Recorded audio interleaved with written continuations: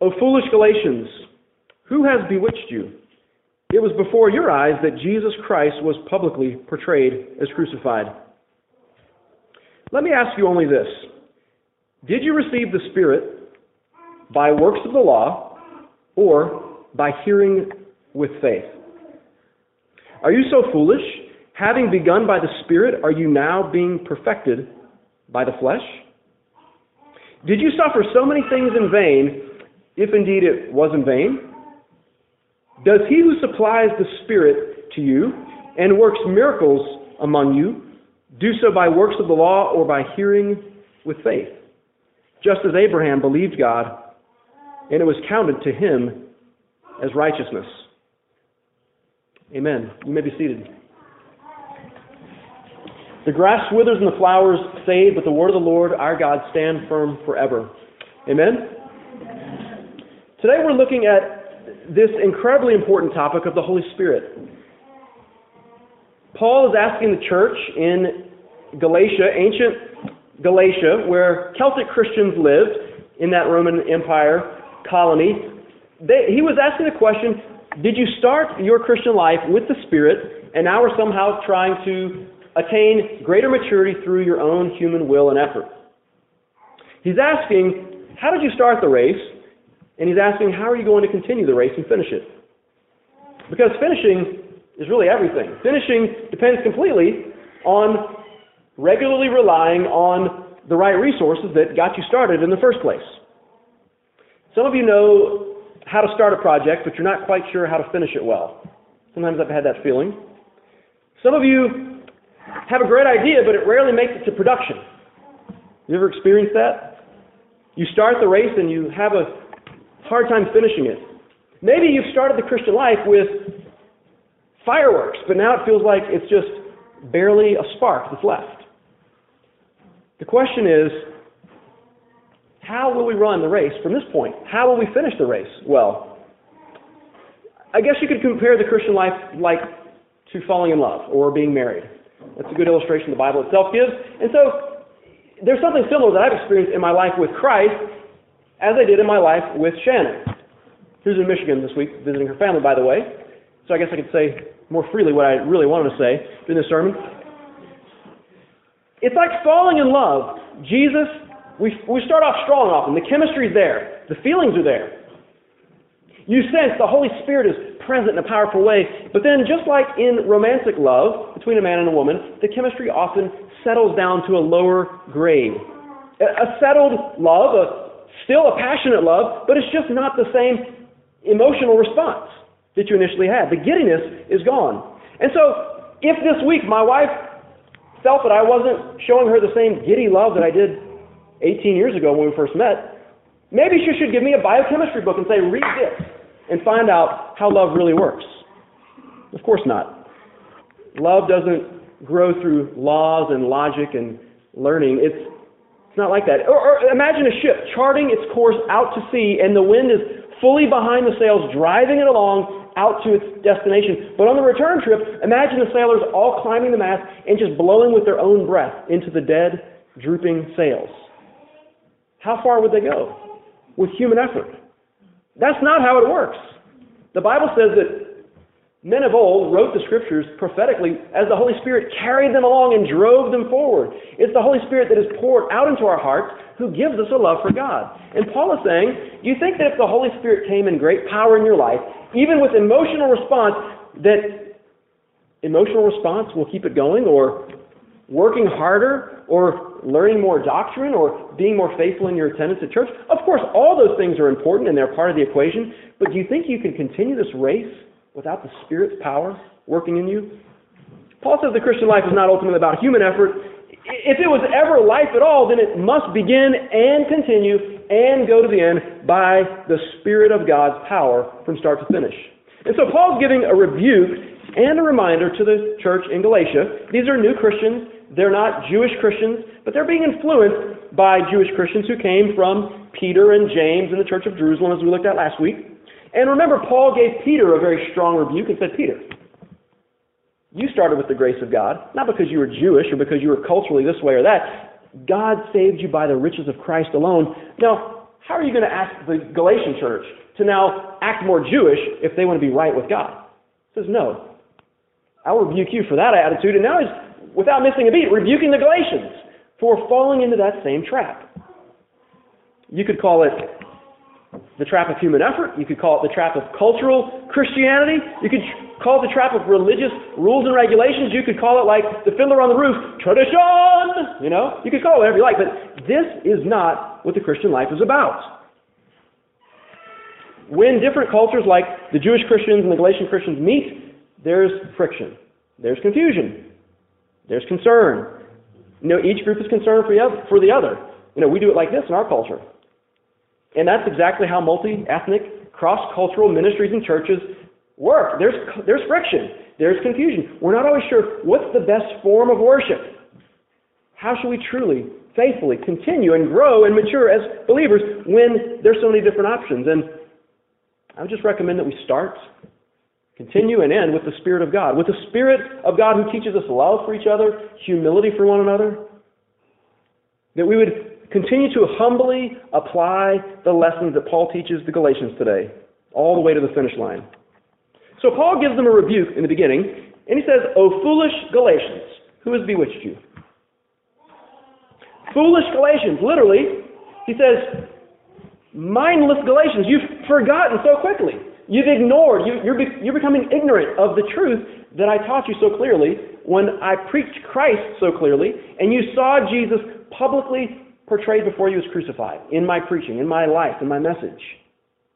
And now you're acting so mindlessly and misinformed. Who has bewitched you? You're not acting like yourself. You're acting like you're under some spell. Like you have to act this way culturally to be right with God. Like you can do it on your own power.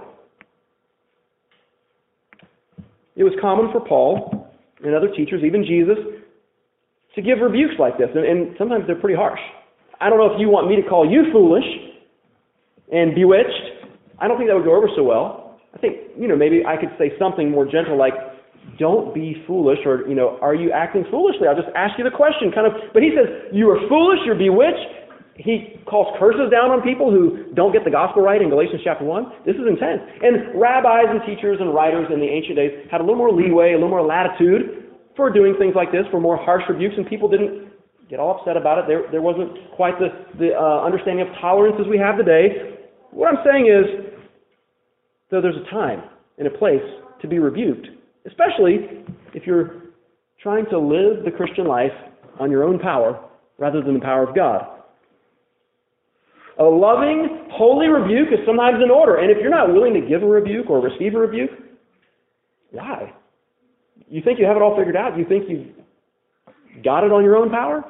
Do you think that no one else ever needs correction? Are you too afraid or too lazy to say, hey, I think we need to both learn more about trusting the Holy Spirit and not our own effort or imagination of what this is like? We should rebuke as gently as possible, but as sternly as necessary, humble from start to finish, lovingly always. Paul is loving these people by rebuking them. And he's giving them a reminder. He says, okay, here's your reminder. I preached Christ to you, crucified, publicly on display. You saw him clearly, the love, the sacrifice, the power of his death and resurrection, his Holy Spirit poured out in your lives, and now you're, at the end of chapter 2, verse 21, you're nullifying the cross. You're acting like the cross didn't even matter because, now you got this.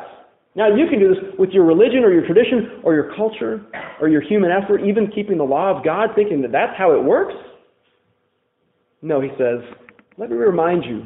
Verse 2, here's a question. Did you receive the Spirit, A, by the works of the law, or B, by hearing by faith? You heard the gospel, you believed in it.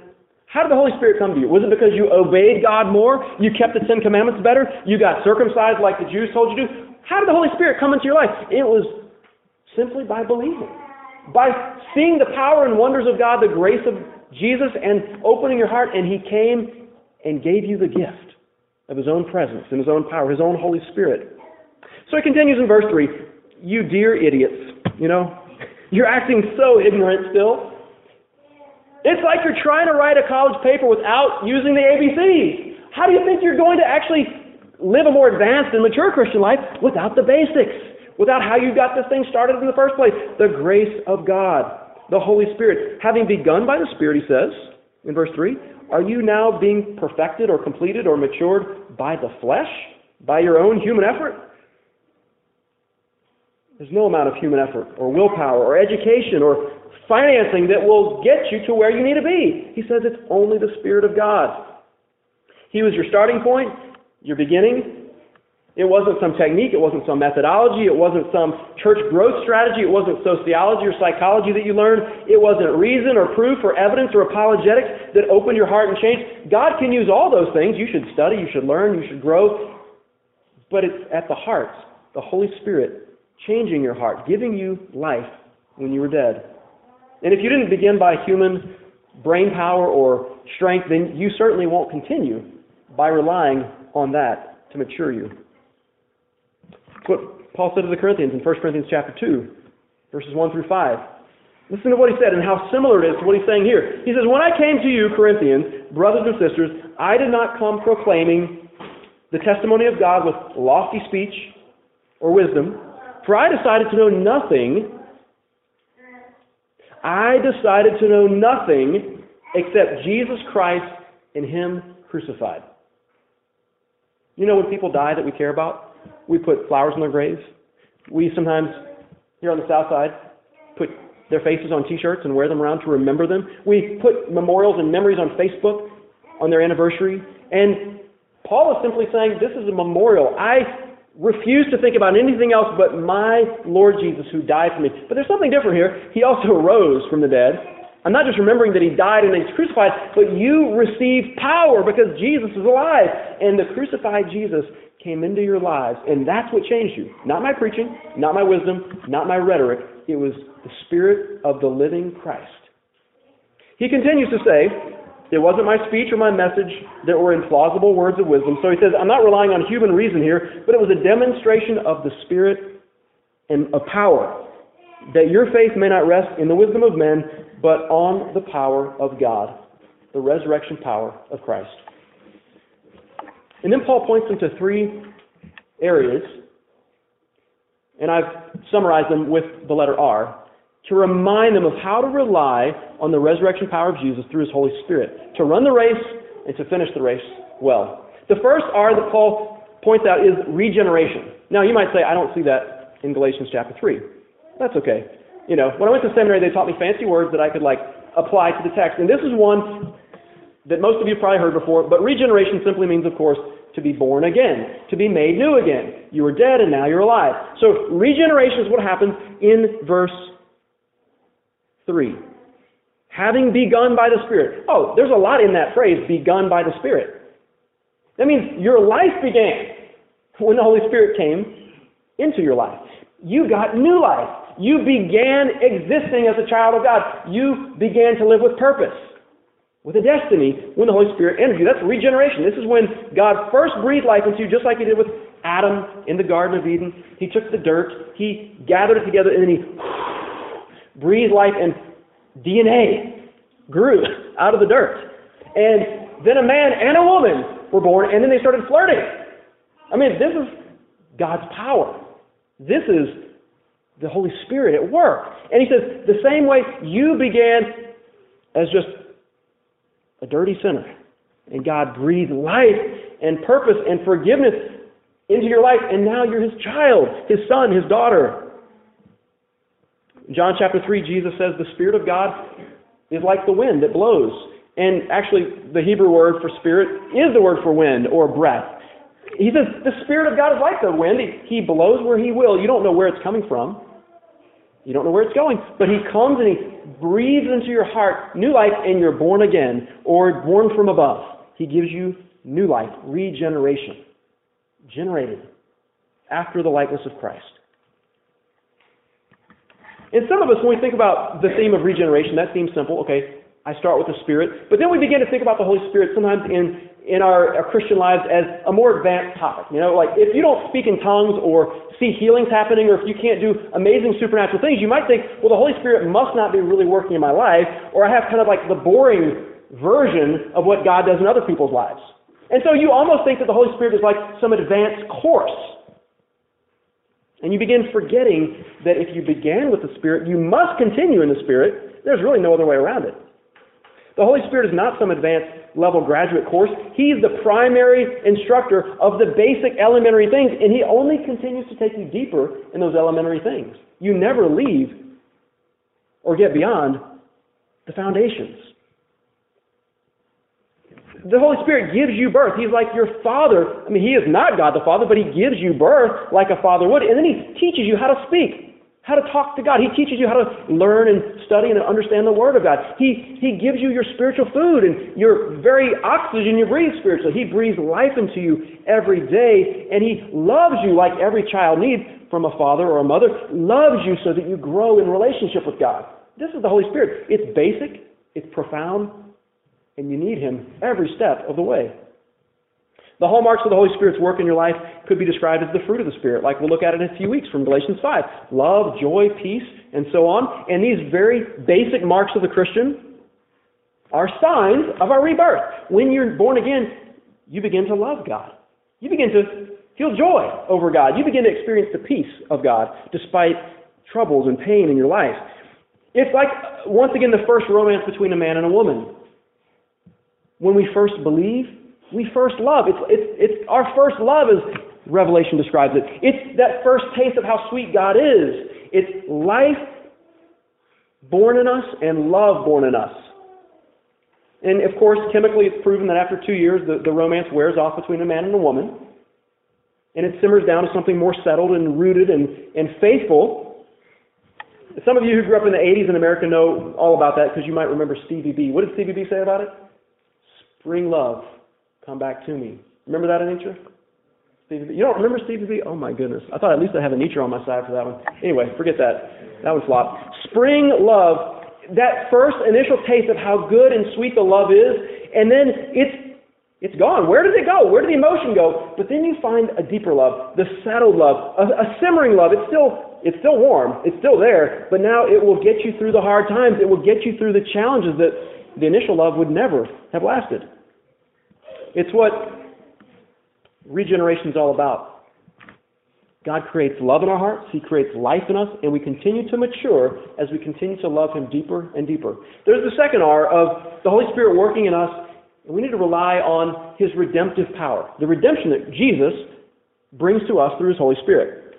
In verse 1, Paul says to the Galatians, Jesus was clearly portrayed to you as crucified. He's talking about His cross, His redemption on the cross. Verse 13, Paul goes on to say, Christ redeemed us from the curse of the law. See, the law of God is not a bad thing. It's a holy, good, and righteous thing. But when you break it, there's a curse upon your life. You're a lawbreaker. There's a penalty. And Jesus came to set you free from the penalty of the law, free from the curse of being under God's wrath. And the Holy Spirit is the one that gives you freedom, applying the work of the cross to you and to me, to the church. Redemption simply means freedom. It means to be set free from your sins, to be set free from death, and set free from the power of Satan. And so we experience freedom in the Holy Spirit when we see Christ clearly portrayed as crucified, when we see Christ breaking the power of sin over us, when we see Christ setting us free in His death and resurrection. It's what Psalm 119 says, verse 32. David says, God, I will run in the path of your commands because you've enlarged my heart. Or like the NIV says, you've set my heart free. Why does God set us free? Why does the Holy Spirit take the work of Jesus? Why did Jesus go to the cross? Why did He take the time to bleed and die for us? Why did He send His Holy Spirit into our lives? To give us freedom. But freedom for what? Freedom for ourselves? Freedom to do whatever we want? Freedom to say, oh, I can sin and God will forgive me. No, of course, He gave us freedom to do what God wants. Freedom to do God's will. That's what redemption accomplishes for the believer. To see Jesus crucified means, to believe in the cross means, to accept Christ means we receive the Holy Spirit. We receive the one who sets us free to follow God. Romans chapter 8, verse 9 says, anyone who does not have the Spirit of Christ does not belong to Christ. If you have the Holy Spirit, it means you're a Christian. If you don't have the Holy Spirit, it means you don't belong to Jesus. You're not in Christ. You're not in a relationship with Him. If you think, well, I'm a Christian because I prayed a prayer or this, but I don't experience the power of God in my life or the Holy Spirit in my life, I don't understand what this means, that He's guiding me and giving me love and joy and peace and patience, maybe you need to reevaluate, do you know Christ? Because you can't have Christ without His presence, without His Spirit. Romans 8, verse 9. If you're in Christ and you're Spirit-filled, He has sent His helper to you, His comforter, His advocate, His counselor, His life giver, His freedom maker. Jesus sends the Spirit of God into His people, and they experience His power. The Holy Spirit is the great gift of salvation. Jesus said, when you pray to the Father, ask for what you need. If a child prays to his father and says, please give me a loaf of bread or a fish, Jesus says the Father doesn't give him a snake or a stone. And He says, when you pray to your Father, He knows just what you need. He will give you His Holy Spirit. Now, what better prayer, what better gift? He is His best gift. He is His greatest blessing. God gives us Himself. And when a prisoner is set free from, a penitentiary downstate, like one of our brothers will be set free next year, Taiwan, he's been writing us letters, and when he comes back home, what should we expect for Taiwan? Should we expect him to continue to live in isolation or captivity? Should we expect him to continue to live in some trap in the free world? Like, well, now that he's free from the bars of prison, maybe he should, become captive to addictions or spend time away from everyone. No, of course not. When someone is set free, they're reunited with their family. They enjoy the freedoms of life. They don't want to go back into captivity in any way. They want to get a job. They want to be gainfully employed and provide for themselves and their family. And the Christian life is no different. If we are set free, we're not set free from the prison of sin and death and darkness so that we might then turn to old sins again or new forms of captivity. Galatians teaches us that we are set free for freedom. We're set free so that we might know the power of God and have a relationship with Him and His church.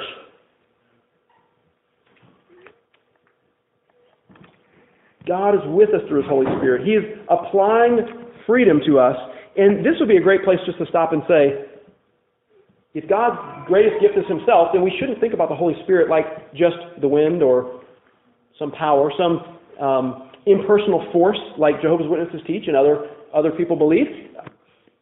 This is God with us. This is Emmanuel. Jesus came in the body of a man, and then He sent His own presence down to earth when He left. That's the Holy Spirit. He is God. He is the third person of the Trinity. He's not an it. He's not a something. He is God with us. The deeper we go into the Spirit of God, the deeper we go into the redemption that Christ purchased for us. The deeper we go into the Spirit of God, the deeper we understand grace and the cross. Again, we're not graduating from basic Christian doctrine into some spiritual realm that only a few can attain. No, this is basic, life-giving truth. This is the presence of God in His people's lives. The third R. There's first regeneration of the Holy Spirit, then redemption, then there's the righteousness that He provides. The righteousness that He provides. Paul says to the church, how did you receive the Spirit? Was it by the works of the law, or was it by hearing through faith? It was, of course, when you believed and heard the gospel, through faith, you received the Spirit. It wasn't by the works of the law. Now, what is the works of the law? We looked at it last week. Let me just remind you. It's any way that you try to meet God's standard or find significance with God or with people by keeping God's law or some human cultural standard, or if your boss says, hey, you need to show up again in lab or check in early tomorrow and leave late. Work harder. Produce more. The competition is fierce. When you see other people and you're competing, you're working, you're sweating, you're anxious, you're nervous, you're stressed, you're probably working according to the law. Whatever that law is for you. Paul keeps it pretty generic here. I mean, I think initially it's the law of God that he's talking about, but cultural standards that the Jews were forcing upon the Gentiles, circumcision, dietary laws, is that what really saves you, Paul says? Is that what makes you righteous? Of course not. The Spirit of God makes you righteous by applying Jesus' work to your account when you simply believe. That's all you have to do is receive the gift. Open your life to it. Verse 6 says, Abraham believed God, and it was counted to him as righteousness. before Abraham was even circumcised, before he even kept the law. He was counted righteous because he simply believed. And Paul says in verse 7, if we believe, guess what? Adoption becomes a reality for us. We become children of God, sons and daughters of Abraham. If we simply believe, you become a child of God. You don't have to earn it. You don't have to work for it. Faith alone. In God's work, not your work. The works of the law could include getting better grades, getting more likes on Facebook, finding that right special someone, making the mark, measuring up, whatever it could be. You're trying so hard, and God says, okay, let's just break it down again. If you want true significance, if you truly want to be right with God in His world, trust me. Walk in my Spirit. You can't be justified even by religious activities. Circumcision doesn't save you. Eating or not eating pork doesn't save you.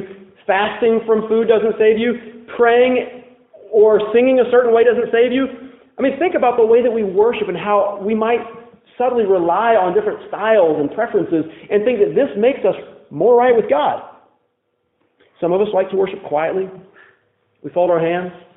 We bow our heads. We put our hands in our pocket, maybe behind our back, because, whatever reasons, we just want to be still and quiet in God's presence, maybe. Respectful, reverent. Those are all good things. That doesn't save you. That doesn't mean you're better than someone else. I mean, there's really nothing amazing about a mannequin challenge in church. It doesn't really mean that you're okay with God if you just stand still while we sing.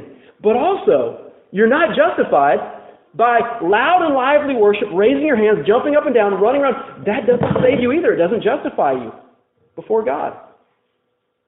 Now, I do think, as a white man who grew up in a very straight, quiet church, that when I go back, I'm like, dang, man, they need to come visit in Chicago and see how we worship. And some of you come to Living Hope and you're like, wow, they're so quiet and restrained here. We have a spectrum. And as a white man, I've learned that there's a lesson here in that when our brothers and sisters who came to America on slave ships from Africa were in their church meetings, they started jumping around.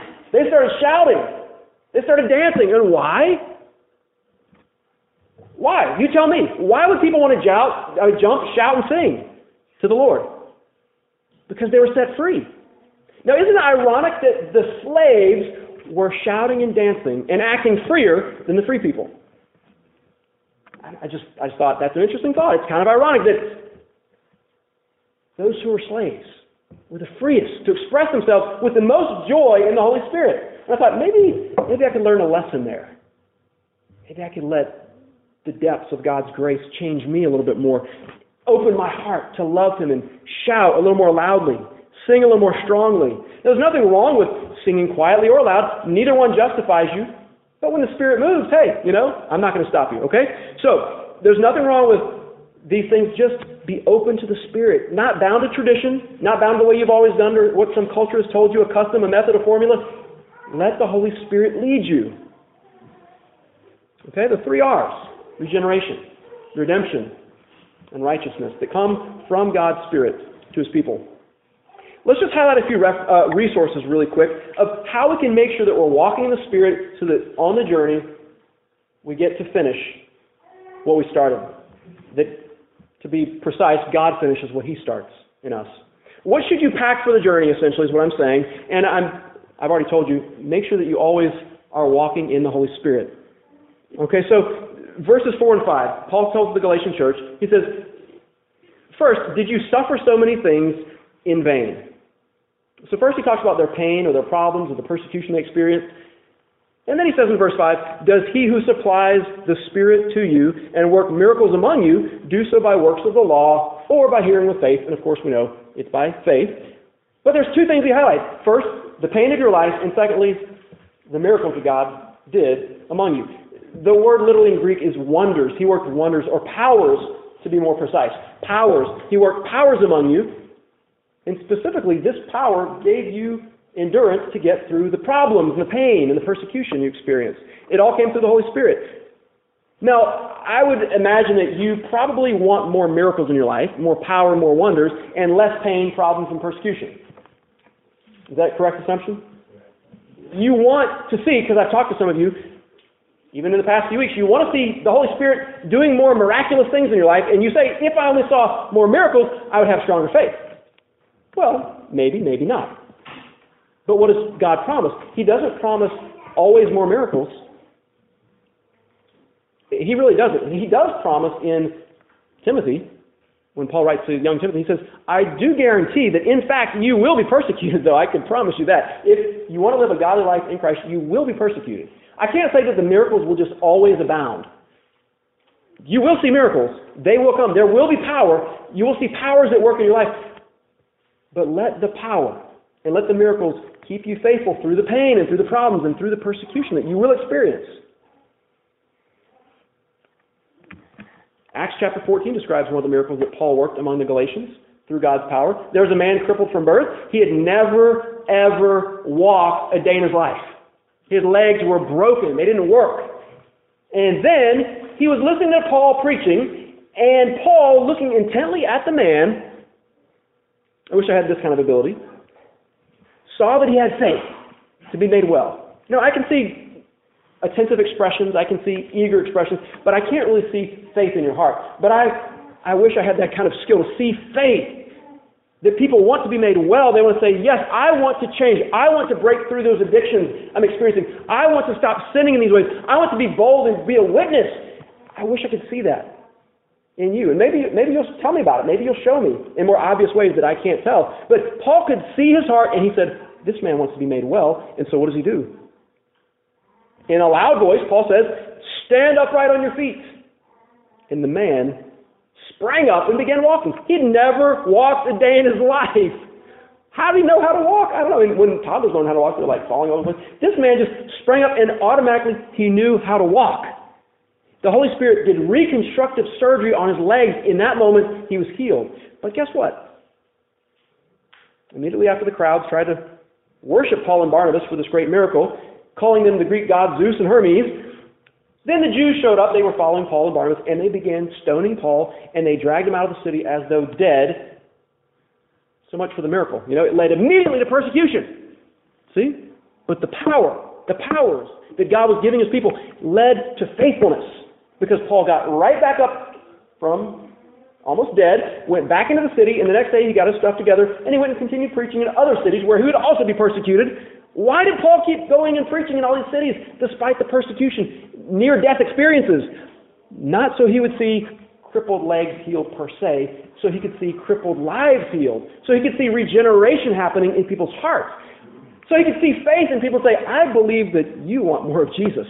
I believe you want true life through the Holy Spirit. That's why he kept going, city after city, pain after pain, trouble beyond anything that most of us have ever experienced. You see, the lesson here is that you must rely on the Spirit of God to get through the pain.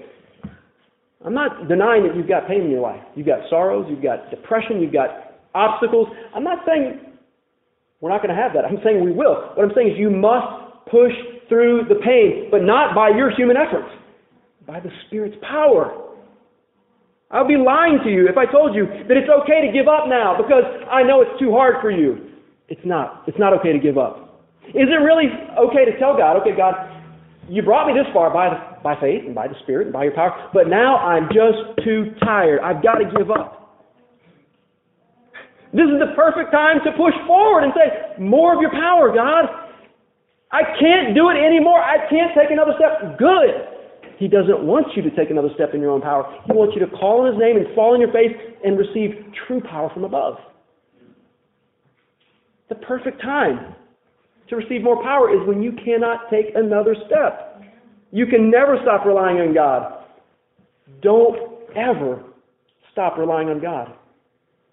Verse 5 says he supplies the Spirit to you. Supplies is an amazing word. It just means he's continually giving you what you need. Like 2 Peter says, everything you need for life and godliness, it's yours. Anytime you ask, anytime you sincerely open your heart, he will pour into it love, joy, peace, power. You are supplied. You have resources. What must I take on the journey? Well, you've already got it. Just keep relying on his Spirit. You might actually miss some miracles if you're not relying on the Spirit of God. How might you miss miracles? How might you miss this present that is power for you and is available for you? Well, if you start focusing on the works of the law, that's one way to miss them. Focusing on human strength and flesh, like, I got this. I don't need the Holy Spirit. It was an interesting sermon, but I just need to go back and study. I need to go back and make more money. I need to go back and try harder. You'll miss many miracles. You'll cut yourself off from the power if you do that. Stop trying on your own human effort and constantly checking what the culture tells you to do, or what the church tells you to do, or what you want to do. This is what God wants for you and has for you. It's power. It's supplied freely in His Holy Spirit. Stop clinging to comfort, safety, making excuses.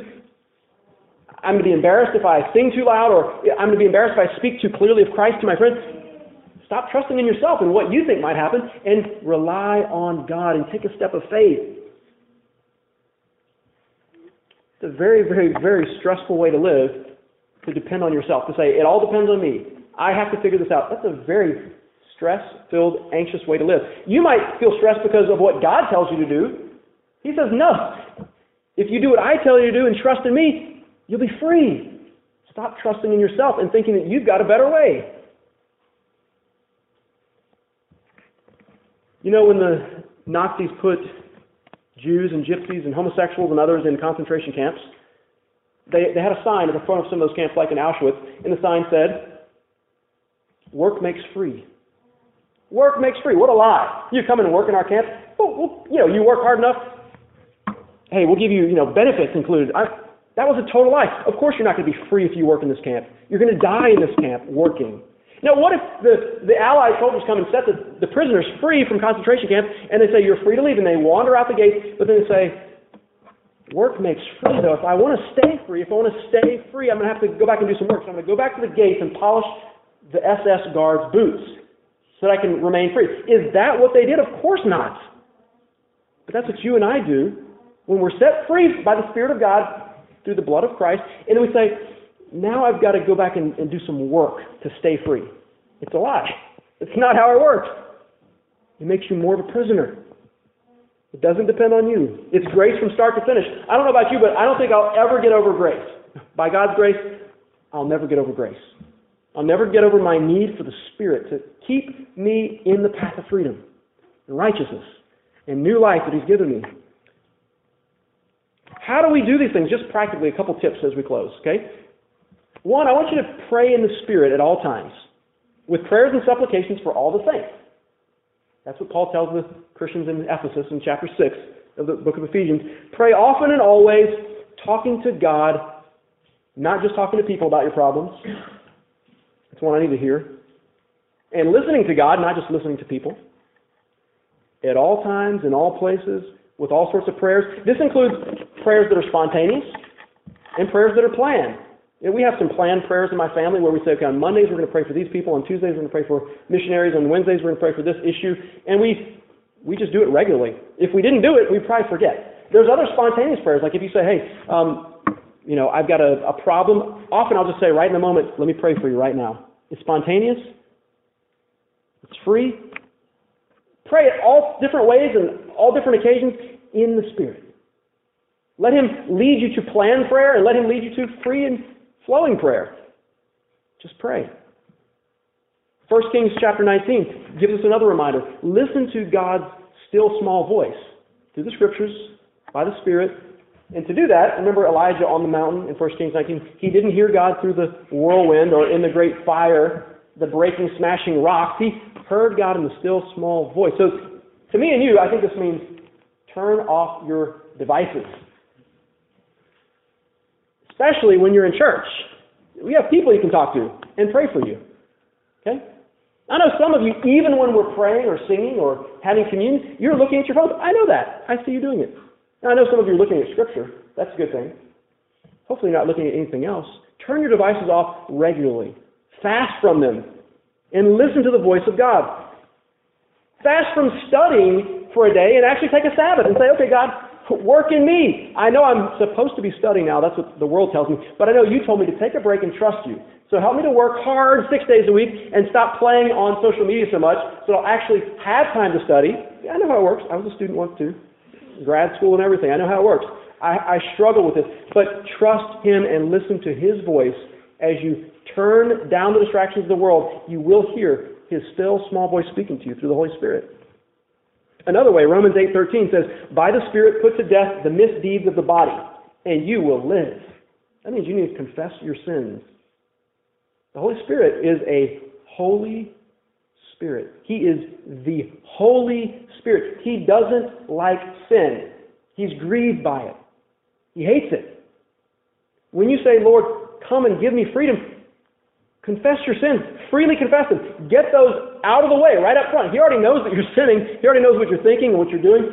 Say, take those away from me. Give me freedom from those things so that I can truly walk in the resources you provided. Crucify your sins and let the risen Savior lead you into life. 1 Corinthians 2 gives us another practical tip. 1 Corinthians 2, when Paul, we already read this, he says, when I was witnessing to the Christians in Corinth, my speech and wisdom and lofty language and reason and rhetoric was not what convinced them. I was relying on the Spirit and on God's power. So, go out and evangelize. Share your faith with people, but don't rely on whether you're smarter than them or whether you've studied up with apologetics or whether you have all the arguments and all the evidence marshaled in some airtight way. No, study, yes, be educated, learn the Bible, what it is, of course, but then take a step of faith, go out and pray, Lord, bless this conversation, bless this lunch that I'm having with this person. Give me an opportunity. Open the door. Open their hearts like you did to mine. Another one, Philippians 2, verse 13. It is God who works in you to will and work according to His good pleasure, His good purpose. It's God who works in my work. It's God who works in my will. He wills for me to will a certain way. He works in me so that I can work a certain way. Whatever you do. What's your work this week that God has called you to? What's your work? Allow God to work in your work. Learn the lesson of Isaiah 40. Learn to run and not grow weary. So learn to rest while you're running.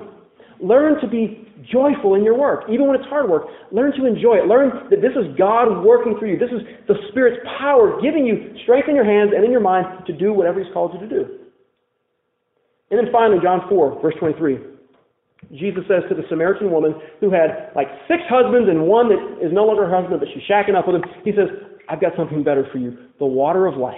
And he says this, a time is coming and is now here when true worshipers will worship the Father in spirit and in truth, because these are the types of people the Father is seeking to worship Him.